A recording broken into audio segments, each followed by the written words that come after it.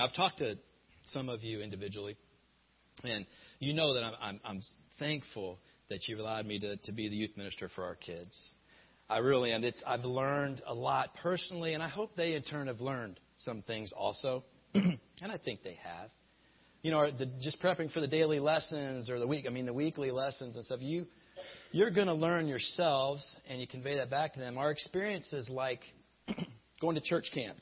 Believe for junior high school kids, Superstart for 4th and 5th graders, the high schoolers. We're going to go on a week trip here in a minute. Those are times where you have given me the opportunity to put the world aside and just to focus on Christ and God, and I'm so thankful for that. The church camp this year, the theme was Ready, Set, Go. Ready. Are you ready?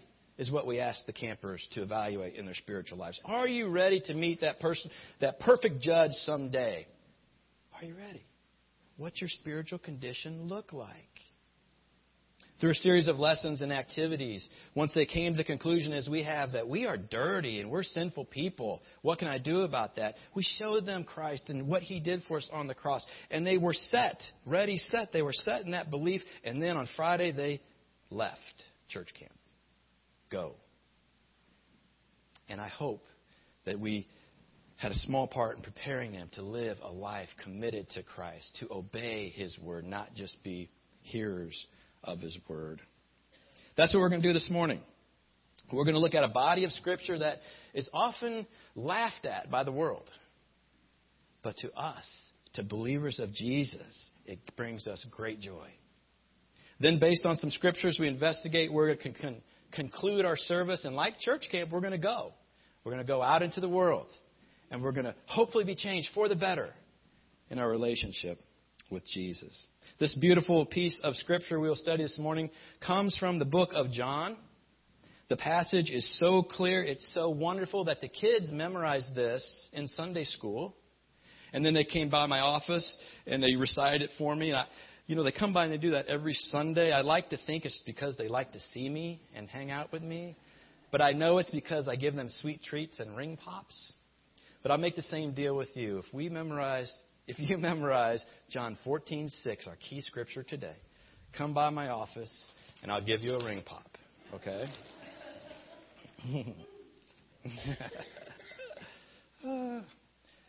Let's get started. The scene is the upper room. The speaker of our primary verse is Christ Himself. The time is right the night before the crucifixion. His audience is a small band of followers, His 12 disciples, and they are confused. He has washed their feet. He has showed them that He has come to serve. He's told them that one of them will betray Him. And we know that ends up being Judas. They even hear that their leader, their spokesman, Peter, is going to deny the Lord 3 times. They are confused. They are wondering what is going on. What Jesus tells them in these next couple verses comforts them, and it can comfort us in July of 2017. Let's read from the Gospel of John this morning, chapter 14, verses 1 through 6. Let not your heart be troubled. Believe in God, believe also in me. In my Father's house are many dwelling places. If it were not so, I would have told you, for I go to prepare a place for you. If I go and prepare a place for you, I will come again and receive you to myself, that where I am, you may also be. And you know the way where I am going. Thomas said to Him, Lord, we do not know where you are going. How do we know the way? Implied in that is, we want to be with you. I want to go with you, but I don't know the way. Where are you going?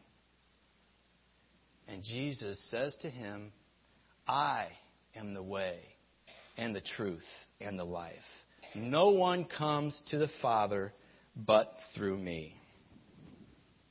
There are many truths in the Bible that are not hard to understand at all. They're just hard to swallow for the unbeliever. They're hard to swallow because they're offensive to our sinful flesh. They react against what we think makes sense. They're opposite of what we hear in the fallen world and counter to our way of thinking. In Jesus' teachings, he said many truths that a sinful man has a hard time swallowing. This passage is one of them. Here Jesus says he is the only way to heaven.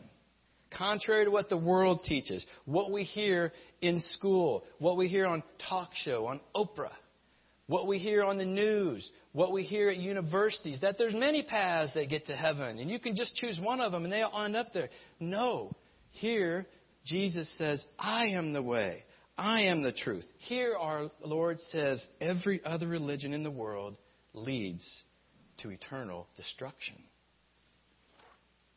And there's no ambiguity, no lack of clarity in his statement. It is clear, and as we read it, it is simple. It reveals there's no other path where one may come to God or ascend to heaven except through Jesus Christ. In the previous two verses, he has spoken of the way.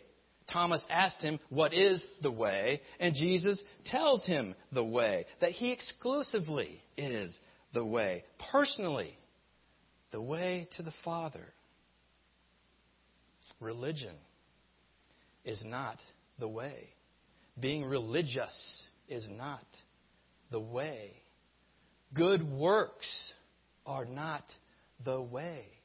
The very fact that you're sitting in this pew right now is not the way.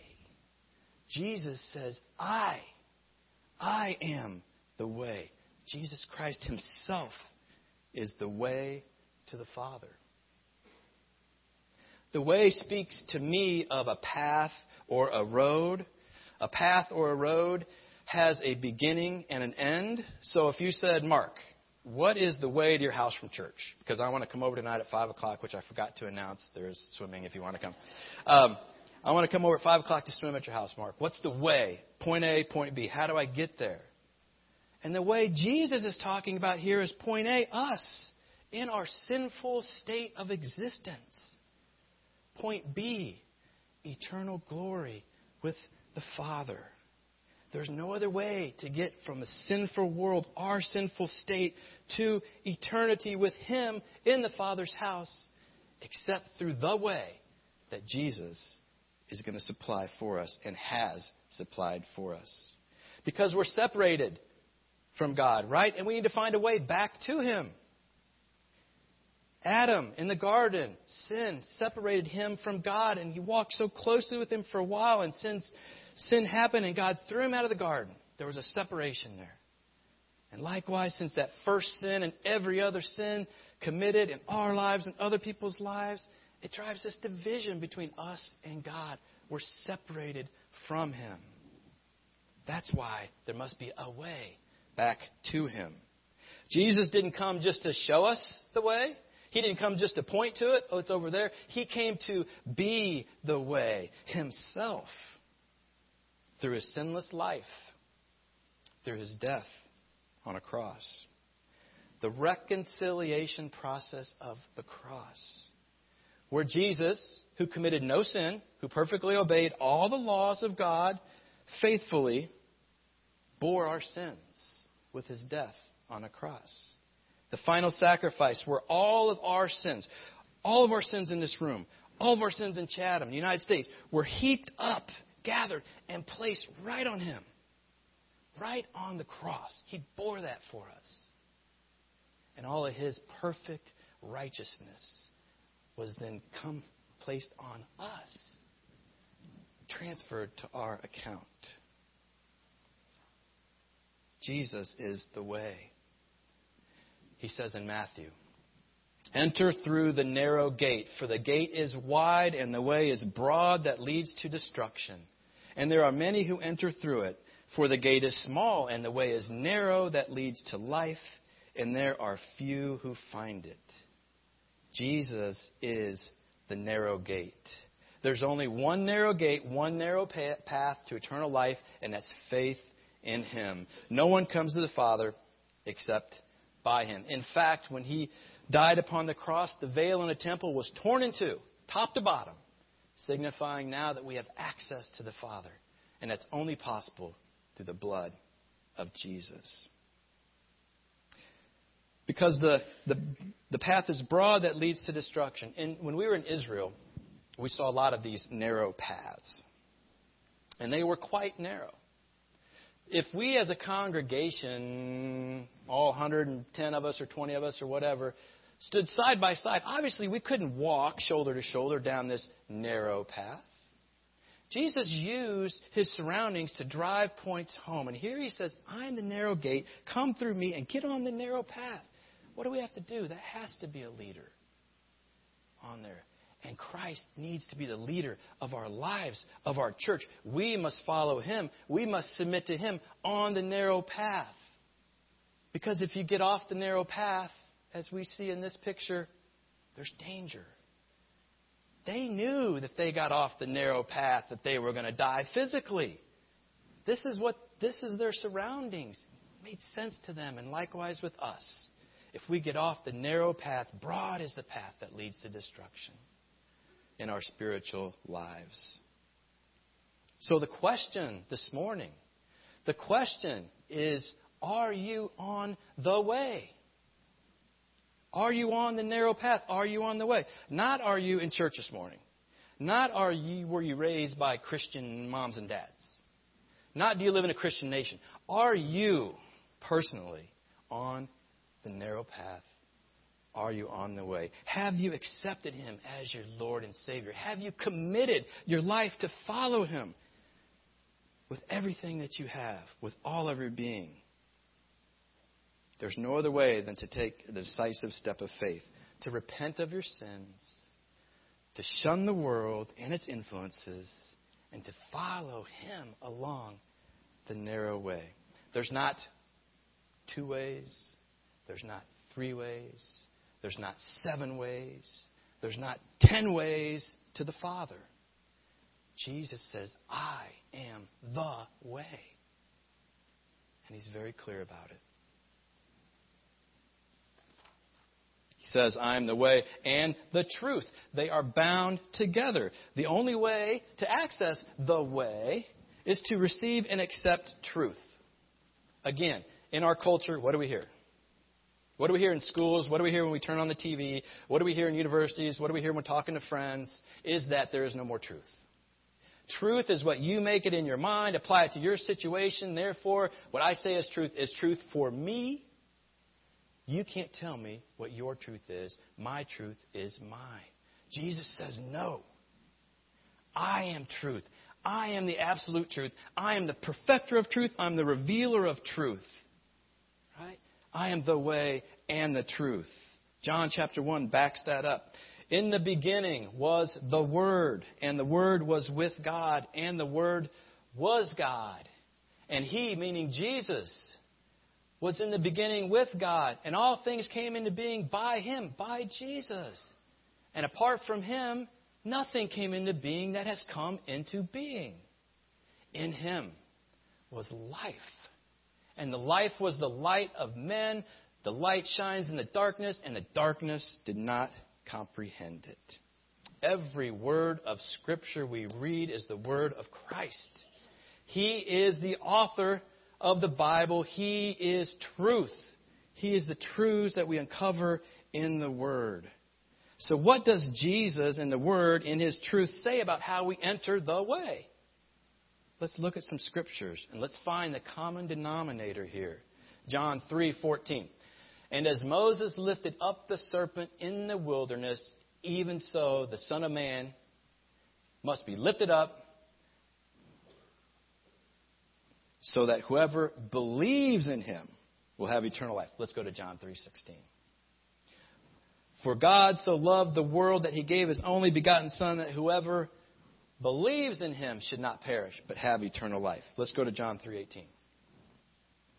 He who believes in Him is not judged. He who does not believe has been judged already, because he has not believed in the name, the only begotten Son of God. Let's go to the end of John chapter 3. He who believes in the Son has eternal life. But he who does not obey the Son shall not see life, but the wrath of God abides on him. Notice here, please notice here, that Jesus expands his teaching and says, believe and obey. They are synonymous. They're parallel to each other. Active faith always is worked out in obedience. True faith is stepping out in obedience. Being on the narrow way includes obedience. John 6:36. Jesus said to them, I am the bread of life. He who comes to me will not hunger, and he who believes in me will never thirst. Please note again the parallelism. To believe in Christ is to come to Christ. It's to receive him, to cast yourself on the mercy of Christ, to reach out with arms of faith, to receive him as Lord. John 6:47, stated in very, very simple terms. Truly, truly, I say to you, he who believes has eternal life. And at the end of John chapter 9, my last example, where Jesus has healed the blind man born blind on the Sabbath day. And the Pharisees are questioning this blind man. And they're saying, who did this to you? And they call Jesus a sinner. And he says, I don't know if he was a sinner. All I know is I was blind. And now I see. And they cast him out of the synagogue. And Jesus approaches him at the end of chapter 9 and says, in 35, we read, Jesus heard that they had put him out. And finding him, he said, do you believe in the Son of Man? He answered and said, and who is he, Lord, that I may believe in him? Jesus said to him, you have both seen him, and he is the one who's talking to you. And he said, Lord, I believe. And he worshipped him. Our Lord is the author of truth, the perfecter of truth, the one who delivers us truth through the scriptures we just read. We hear that one must believe on the finished work of the cross to receive eternal life. Is believing in this wonderful, wonderful news, is believing in this shown out by living the same old life we always led prior to believing? Is believing in this shown out by living just like the world lives? I don't think so. I think the kind of belief Jesus is talking about here calls for a response. It calls for us to respond. It drives us to repent, to recognize our sinful nature, how cruddy we actually are, filled with evil thoughts. And the saving belief then prompts us to die to self. Die to those desires which are not good. They are not holy. And to do the will of the Father. To take up our cross. To follow Jesus. I love you so much for what you did. I'm going to take up my cross and I'm going to follow you anywhere, regardless of what I have to do. I'm going to look into my life and I'm going to change. I'm going to die to self, regardless how painful it is. What if my dad says, that is stupid, son? What are you doing? I don't care. I believe. I'm going to respond. I'm going to do it. What if my child says, Dad, you're no longer fun to hang out with? It doesn't matter to me because I believe in what Jesus did. That's the response we need to have when we hear this good news. I am the way, the truth, and the life. Jesus is life. In him we find meaning for our life on earth. And through him, he alone secures us eternal life. Eternal life. Heaven, the Father's house, not hell. Heaven. Eternity in the presence with God. It's out of love that God sent Christ for us so we could have life in him. Romans 5:8. A verse we've all heard before. Let's think about it a little deeper today. But God demonstrated his own love towards us in that while we were yet sinners, Christ died for us. Notice who loves us. God loves us. Take a minute and just let that soak in. That the infinite God of the universe, who's always been, in all ages past, who, through His might and power, created everything.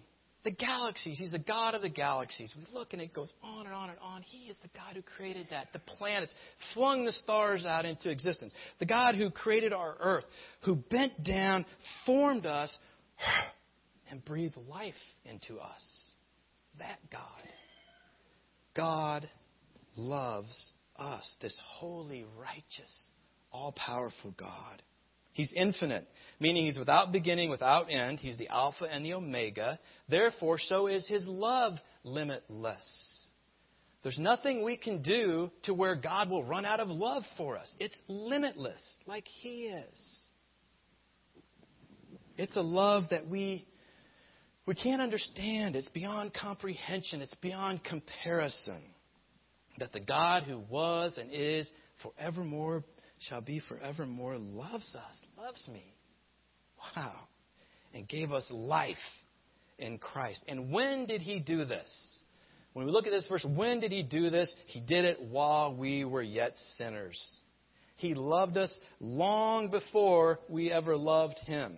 He loved me when I was totally unlovable. He loved us when we were offending Him. He loved me when I was rebelling against Him daily. The times in my life where I rebelled against Him, when I read His Word, I didn't apply it, I didn't care, I didn't do what I wanted to do. Life was about me, satisfying me. It's my world. What makes me happy? I'm rebelling. He's God. He still loved me, even in that state. His love for us will never change. God loved us long before we came to Him, long before we were looking for Him, long before we decided to follow Him. He loved us. In 1 John 4:19 we read, "We love because He first loved us." He's the great initiator of this love. He's the great pursuer of this relationship. He loved us, His creation, long before we ever knew Him, when we're dead in our sins. So we follow Him now on the narrow path. Matter of fact, before you were even born, God loved you. We read in Jeremiah where God loved or knew him while he was in his mother's womb. But it goes back farther than that. It goes back 2,000 years ago to the cross. We read John 3:16 earlier. For God so loved the world, He sent His only begotten Son. It goes 2,000 years ago. God showed you He loved you through the cross. And it goes back farther than that even. If we read in Ephesians chapter 1, 4 and 5. Just as He chose us in Him before the foundation of the world, that we would be holy and blameless before Him. In love, He predestined us to be adopted as sons through Jesus Christ to Himself, according to the kind intention of His will. He chose us. He loved us. He predestined us to be adopted back into His family. What a love story. A love story that the Creator of God, what He will do, how He will pursue us, His creation. That before the foundation of the world, nothing is out there. Nothing before the foundation of the world. He loved us before time began.